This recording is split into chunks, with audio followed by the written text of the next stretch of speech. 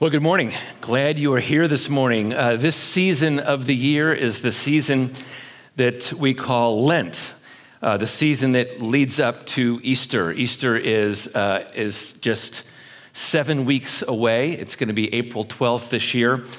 And it is so easy for us to get busy in the springtime. There are all these activities that we have going on.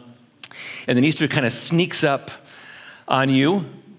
And today's Easter Sunday. And so we want to prepare our hearts for the Easter season, which is 7 weeks away. So we're going to start a new series. And the new series is called Cross Connections. And in this series, we're going to take different people who are around the Passion story, or maybe they're at the foot of the cross. And we're going to try to see ourselves in the people who are there with Jesus and the days before he was crucified and on the day of his crucifixion. And so we're going to do that over the course of the next 7 weeks. And this morning we want to talk about three enemies of Jesus, three enemies, Caiaphas, Pilate, and Herod, who were people defined by the choices that they made at a very, very crucial moment. So I want to take you back to the summer of 1995, Red River, New Mexico. Cindy and I and our family are there with some friends, and these friends of ours had hiked up Wheeler Peak the day before, and we thought, well, if they did it, we're going to do it too. And so we went to the local guide shop, backpacking shop, got a mimeographed. Remember when that people used to mimeograph stuff? Some of you don't know what that word means. It was a Xerox copy, I should say, of how to get up to Wheeler Peak. So we got that copy. When we set off, we went to a place called there's Wheeler Peak right there. That's where we're headed to. We started off at a place called Middle Fork Lake, and it's aptly named because once you get there, you can either go left to go up one mountain or right to go up another mountain. And we sat on the log and we looked at this hand-drawn map and this Xerox copy of the directions, and we thought, it's kind of unclear. So we read it over again, and we made a decision. One way takes you to Wheeler, another way takes you to another mountain. We went the other way. So we started walking, and these directions were so unclear that we thought we saw all the landmarks. It said there's going to be a big rock in the middle of the path. We thought we saw it. It said that there's going to be a nice, broad, open meadow. We thought, hey, there it is. The path up the mountain starts above the tree line. We thought, well, I guess here it is. So we start climbing. And it gets steeper and steeper and steeper. And pretty soon we're like this. And I'm thinking, this is a technical climb. And I know that couple yesterday didn't do that. They said it was much easier than this. So we got to the top, and we realized we were on Fraser Mountain, not Wheeler Peak. So we thought, there's the Taos Ski Valley right down below us. This is not Wheeler Peak. This is someplace else. So we came down, and we had a good laugh over it until some native Red Riverites said, are you kidding me? You went up Fraser Peak? That's like a technical climb. Why did you do that? Did you have technical stuff? No. And we had 4 young kids, which was not a good idea. But we were defined by the choices that we made right there at Middle Fork Lake. We were defined by those choices. And I will tell you that life is the exact same way. Choices that we make, not only do they define us, but they set us on a course toward a destination. Our choices do something even more than that. Our choices influence the central part of us, which the Bible calls the heart. The heart is also the place the Bible calls the spirit or the will. Spirit, heart, and will are the same idea in the Bible. It's the executive center of our life. And the executive center of our life is the place from which we make choices. And with every choice we make, we are defining and shaping that executive center into something other than what it was before. And what we see with Caiaphas, Pilate, and Herod are three people whose hearts had been shaped by decisions that made them unable to respond to Jesus. So we're going to look at these three men this morning: Caiaphas, the high priest; Pilate, the governor; and Herod, who was the leader over the northern and the eastern region. We start with the story of Caiaphas. Caiaphas was the high priest who sentenced Jesus to death. And we see the climax of his story in Matthew 26:65. Here's what it says. Then the high priest tore his robes, and he said, "He has uttered blasphemy. What further witnesses do we need? You have now heard his blasphemy. What is your judgment?" And they answered, "He deserves death." So who is this guy who just sentenced Jesus to death? Well, I want to take you back to the Garden of Gethsemane. I want you to imagine that you were with the disciples in the Garden of Gethsemane on the night that Jesus was betrayed. And down below you, you hear in the valley a posse of thugs and soldiers coming up the Kidron Valley to the Garden of Gethsemane. And while you're there, you see Judas, your former colleague, give Jesus a hypocritical hug and kiss, and then Jesus is bound and detained, and you flee into the night, because that's what all the disciples did. They fled into the night. Jesus is taken down through the Kidron Valley. He's taken to the western part of Jerusalem. He's taken up these very steps. These are first century steps up to the house of Caiaphas, the high priest. Once Jesus arrives in the house, he realizes that the entire leadership structure of Israel is there. All the Sanhedrin is there, and it's absolute chaos. It's chaos. It's a completely illegal trial, and everybody's yelling back and forth at each other, accusing Jesus of all these things, and Jesus says, not a word, not a word. And then the high priest put him under oath. The high priest said, "I adjure you by the living God, tell us if you are the Christ, the Son of God." By saying those words in that formula, he put Jesus under oath. And now Jesus has to respond.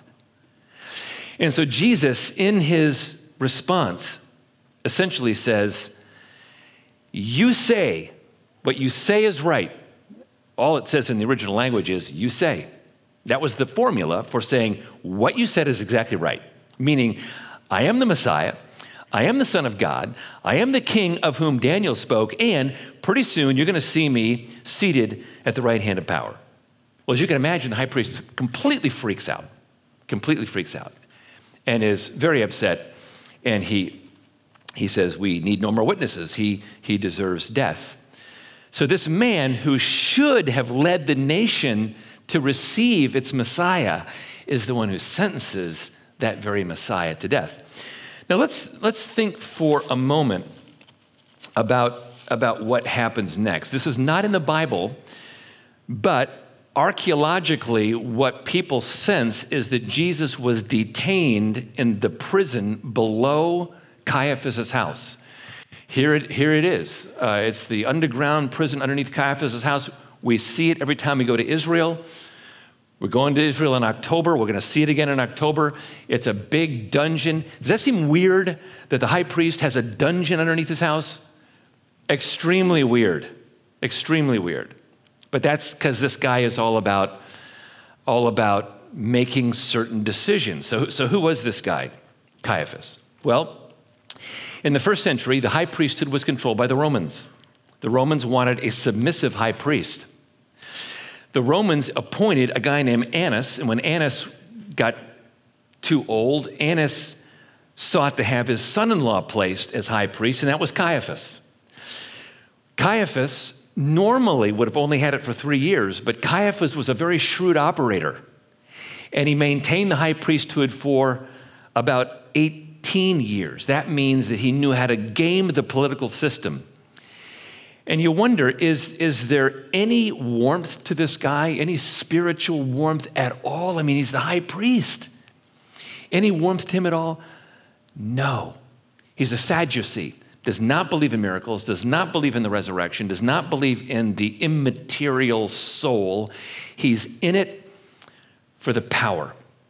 And if you were to sum up his life, it would be this. His passion is religious prestige and power over the people. And because Jesus threatens his power, Caiaphas wants Jesus exterminated as quickly as is possible.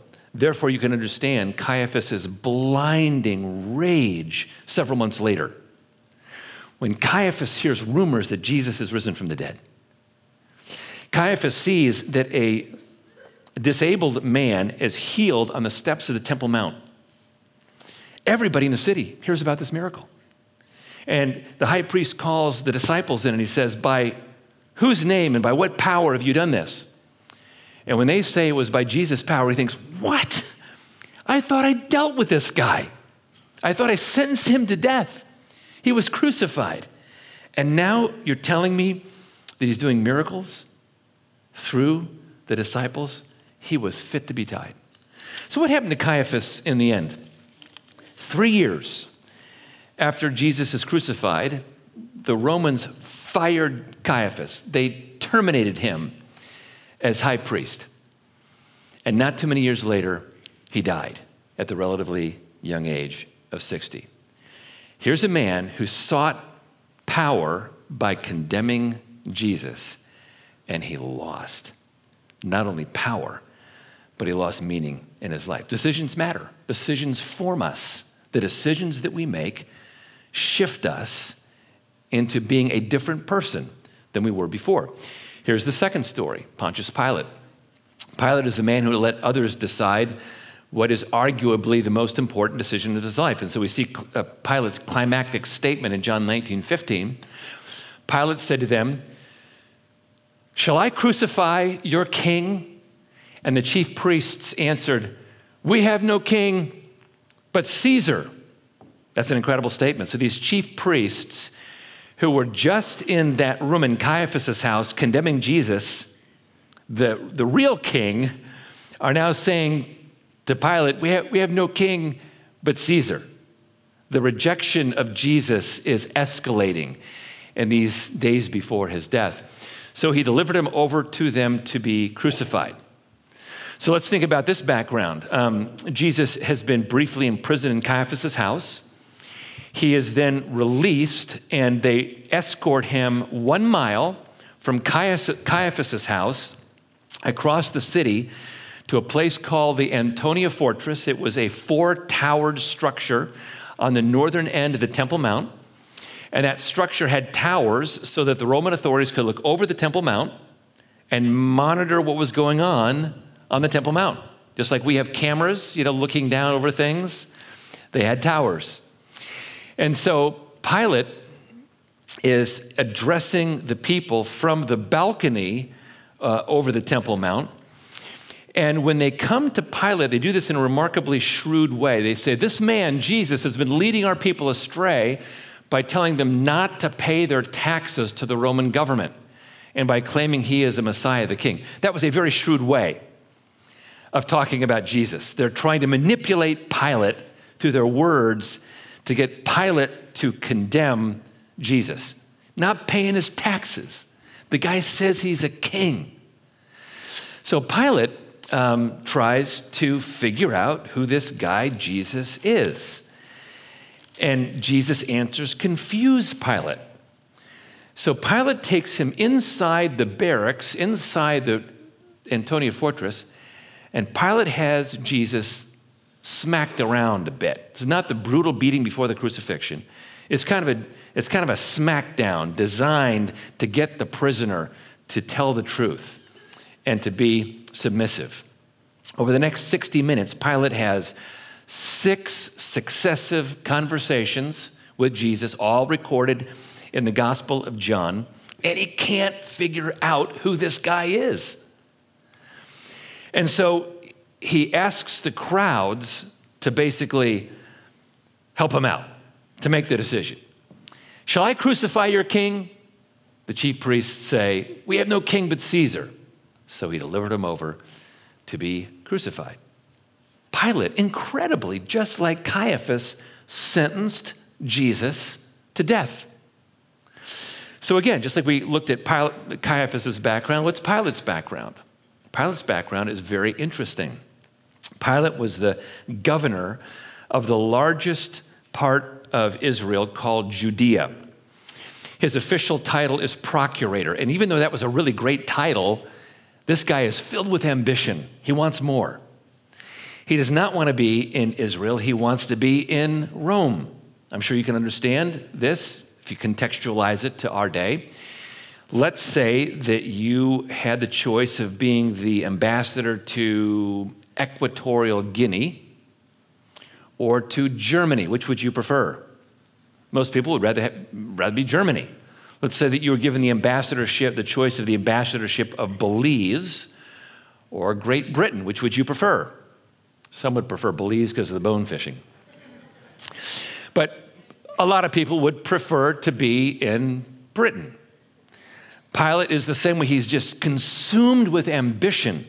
He does not want to be in Judea.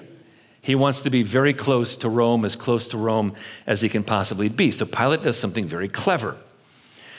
Pilate decides, in order to curry favor with Rome, that he's going to rebuild Caesarea by the Sea. Caesarea by the Sea is on the shore, and his palace was actually a seaside palace. That's only half of it, what you see on the screen. The other half jutted way out into the Mediterranean Sea. It was beautiful. And Pilate says, I am going to beautify Caesarea by the Sea, Caesarea named after Caesar, and I'm going to make it so beautiful that the Romans have to appoint me to a position in Rome.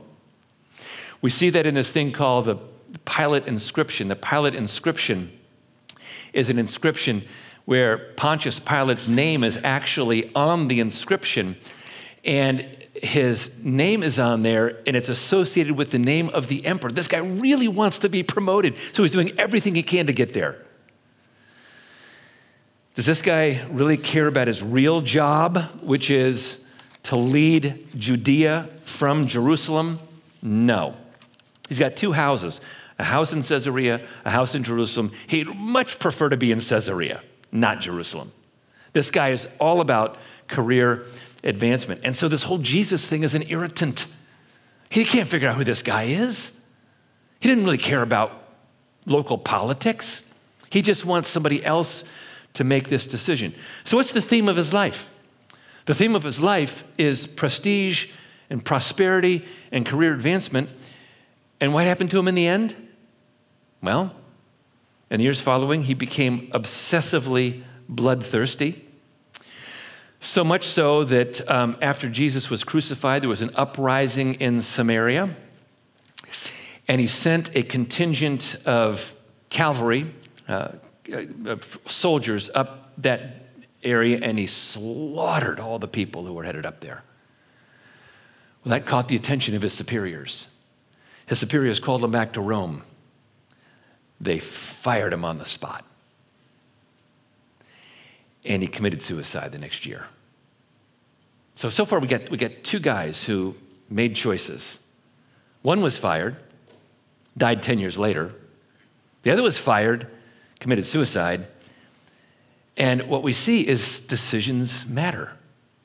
What you choose makes a difference in your life. Now we see the third guy here, which is Herod Antipas. Here's a man whose excitement quickly turned into contempt. When you dig into the details of the Passion story, what you realize is that Jesus was tried in front of Pontius Pilate 2 times. In between the 2 trials, he went cross town to Herod Antipas's citadel. And here's the reason why. Pilate is thinking, I don't want to make this decision. This is so frustrating. I don't care about local politics. And Jesus is a Galilean, so I'm going to send him to Herod Antipas, who's from Galilee, who rules over Galilee, and let Herod decide what he's going to do. And so he sends him cross town. So Jesus goes cross town under guard, and we get this impression that Herod knows that he's coming and that Herod is very excited about Jesus coming. We see that in Luke 23:8.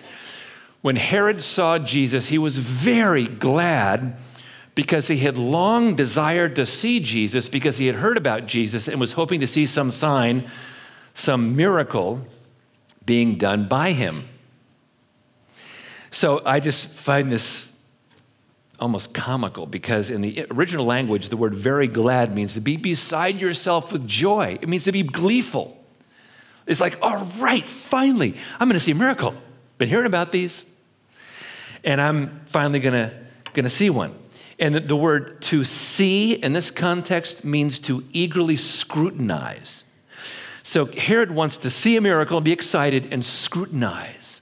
How does this guy do this? It's like you going to a magic show and seeing something in the magic show and thinking, how in the world does that guy do that? I'm going to get him to tell me. And Herod Antipas had all the power. I'm sure he's thinking, I'm going to get him to show me how to do this. This is awesome. But Jesus is not like a contestant on Israel's Got Talent, where he's going to do a miracle on command just because he's been asked to do that. Jesus does not do a miracle on this occasion, and as Herod keeps peppering Jesus with questions, Jesus remains completely silent. That infuriated Herod. Nobody stayed silent in front of this great leader. It infuriated him. And so the leaders who took Jesus over to Herod's citadel, they're all Sadducees. They don't believe in miracles. And I can just imagine these guys saying, the Bible doesn't say this, but I can imagine these guys saying, see, we told you he was a fraud. We told you this guy's a fraud. The Bible doesn't say that, but you can just imagine that perhaps was said. And all the way back, Jesus is now being mocked by the soldiers who are escorting him from Herod's citadel back to Pontius Pilate, back to the Antonia fortress. So we looked at Caiaphas' background and Pilate's background. What's Herod Antipas's background? Herod Antipas is the son of Herod the Great. Herod the Great is the guy who killed all the babies in Bethlehem just after Jesus was born. He was a tyrant. He was a very evil man. But Herod the Great was incredible for this one reason. He was a builder, an architect, and a transformer of the landscape. And he was such a genius in this skill that he was like a Mozart. He was like a Michelangelo. He was like a Monet. He was a genius designer, architect, and builder. I mean, absolutely the best the world has ever seen. Incredible. So his son, Herod Antipas, is also a gifted designer, architect, and builder. And while Jesus is ministering in Capernaum, you could look across the lake at Tiberias and see all the cranes building this. I'm kidding. But you could see Tiberias in the process of being built. So Jesus is ministering in Capernaum. You look across the way and you see Tiberias being built up as a city on the lake. And what's interesting is that it's possible that people were praying for Herod Antipas that he would come to Christ. I say that because Herod had a property manager whose name was Chuza.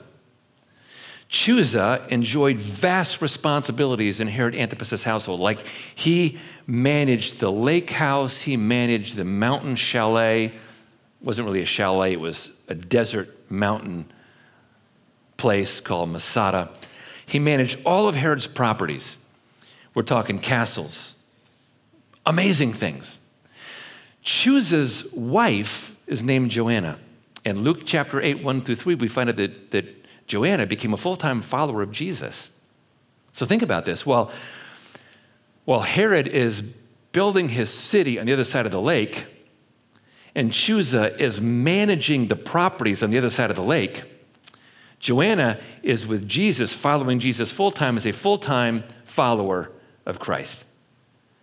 And you can imagine that the stories filtered from Joanna to Chusa, and there were people praying for Herod Antipas that things would change. What's the theme of Herod's life? That's easy, because Jesus tells us.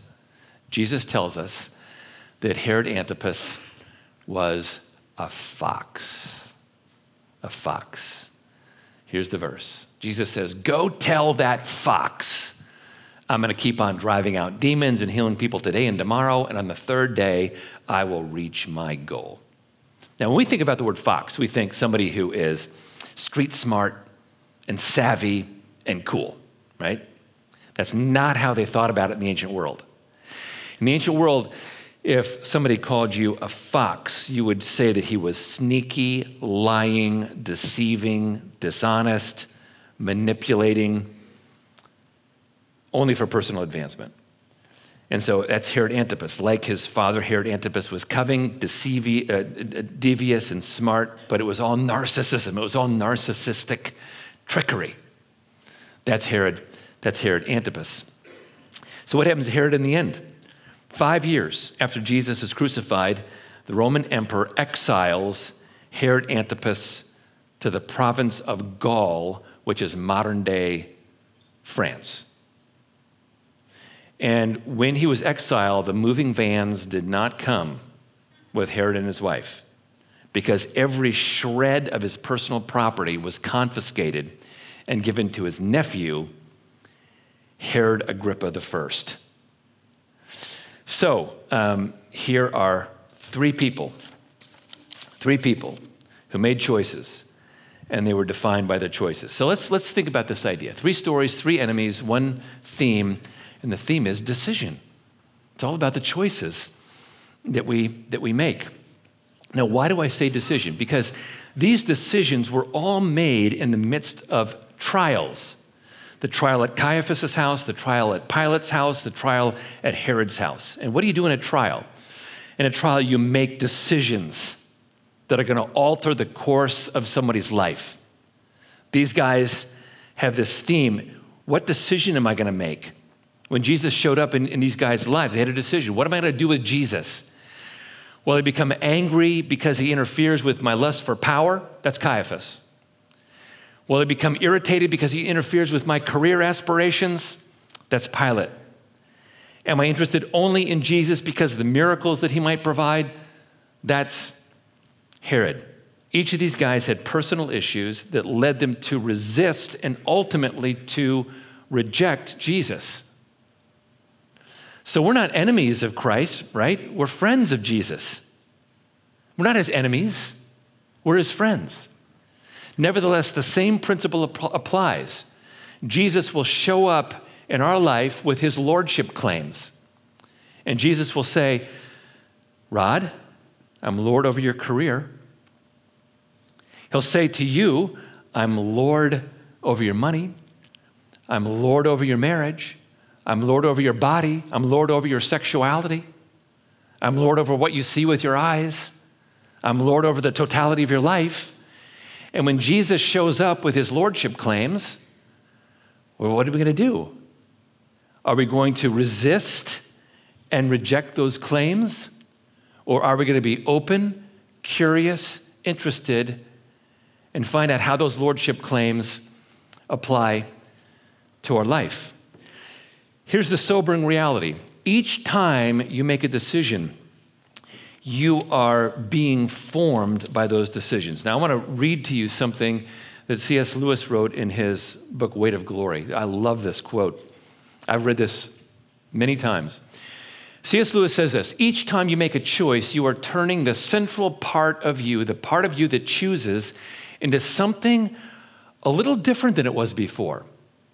And taking your whole life, your life as a whole, with all your innumerable choices, all your life long, you are slowly turning this central thing into a heavenly creature or a hellish creature, either into a creature that is in harmony with God and with other creatures and with itself, or else into one that is in a state of war and hatred with God and with its fellow creatures, and with itself. To be the one kind of creature is heaven, that is joy, peace, knowledge, and power. To be the other means madness, horror, idiocy, rage, impotence, and eternal loneliness.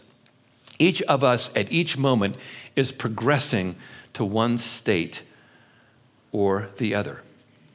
He's talking to people who were, when he said this, who were nominal Christians. We can look at this as followers of Christ and say that same thing happens with us. Every choice we make, big, medium, little, we are doing something to our chooser. We have a chooser inside. It's called our spirit, our heart, our will. Every time we make a decision, we are shaping our chooser so that the next decision gets a little bit easier, and the next decision after that gets a little bit easier. Now, this is not just a biblical idea. It's an idea that is being explored widely today in psychology. 3 books that address this. Roy Baumeister's book called Willpower, a fabulous book. It's the guy, I don't know that he's a believer, but he writes a great book that is generally consistent with the Bible. Kelly McGonigal writes a book called The Willpower Instinct. Malcolm Gladwell deals with some of these things in some of his books, David and Goliath being one of them. It's the idea that I've got a chooser, and with my decisions, I'm shaping the health of my chooser one way or another. So here's the core idea. Core idea is this. We live in Jesus' kingdom presence all the time. And Jesus is abiding with us. His Spirit is inside us. And each moment we face a relational choice. And the choice is, do I turn toward Jesus? Do I turn away from Jesus? It's our choice. We get to decide. And that's a great privilege that we have, to be able to decide these kinds of things. But this is first and foremost, it is a choice that we're asked to make in the moment. Now, with that in mind, let's look at some takeaways. How do we make the decision to turn toward Jesus? Well, the first takeaway is this. Just be aware of when choices are coming up during the day. Let's say that I get hit with a set of circumstances that make me feel anxious. Anybody ever deal with anxiety in here? Anybody deal with any anxiety? Thank you for that one honest person who raised his hand, because I'll be the second one. What do you do when you're seized with anxiety? Well, do you withdraw and become fearful? Do you lash out and get angry? What do you do with your anxiety? You're faced with a choice.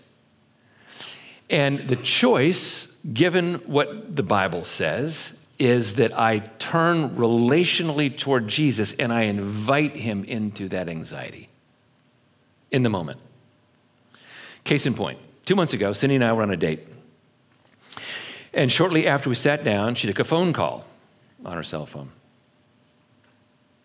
So she worked at Grace for 20 years, and we had an understanding that we would probably receive phone calls at inopportune times. And it was going to be okay for us to take those phone calls if we asked permission of the other. So, and we would be okay with that. So on this particular day, I had some expectations. Got to admit, had some expectations. We were out on a date, and she took a phone call, and I was mad. And in that moment, I knew I had a choice. And I was, Lord, I'm dealing with some anger here, but I'm thinking to myself, but you can be angry in this situation. Lord, I need some help here, but you deserve some attention here. I'm going back and forth, and I made the wrong choice. I got angry at her. And we spent the next hour talking through what happened, why I got angry, and what we do next time. But I made a choice in the moment to turn away from relationally, to say, all right, Lord, I need your help. As I talked to her about this, I just got angry. Those choices pop up all the time. Taking offense looks like feeling entitled. It looks like feeling embittered. It looks like feeling put on. It looks like feeling like my rights have been violated. It looks like nobody understands me. Or it looks like making the wrong choice looks like ruminating over past hurts, deliberating over past pains. Or it looks like a lack of mindfulness where, boom, we respond without pausing and being curious. So that's what turning away looks like. Turning toward Jesus is a relational choice. I invite him into my hurt. I invite him into my chaos. I invite him into my anxieties and my frustrations, and I just pause. I pause. And I say, Jesus, in this space right now, I'm pausing. I'm turning toward you, and I'm receiving your help so that what I do next shapes my chooser in the right direction. So that's takeaway number one. So here's takeaway number two. Takeaway number two is this. Choose a default response to God. Now, you know, if you're in the Army or the Navy, you've got default responses. The Navy, it's hoo-yah. The Army, it's oorah. And if you're in the Army or the Navy and something happens, you know, your automatic default response, if you're in the Navy, is hoo-yah. Automatic. So when you face a choice during the day, it's important to have a default response to God that you always use. So what's that default response to God going to be? Well, it's going to be based upon 1 Thessalonians 5:17. In everything, give thanks. He doesn't say, when things are going well, give thanks. When things are going your way, give thanks. When things are awesome for you, give thanks. When you've had your narcissistic needs met, give thanks. It doesn't say that. In everything, give thanks.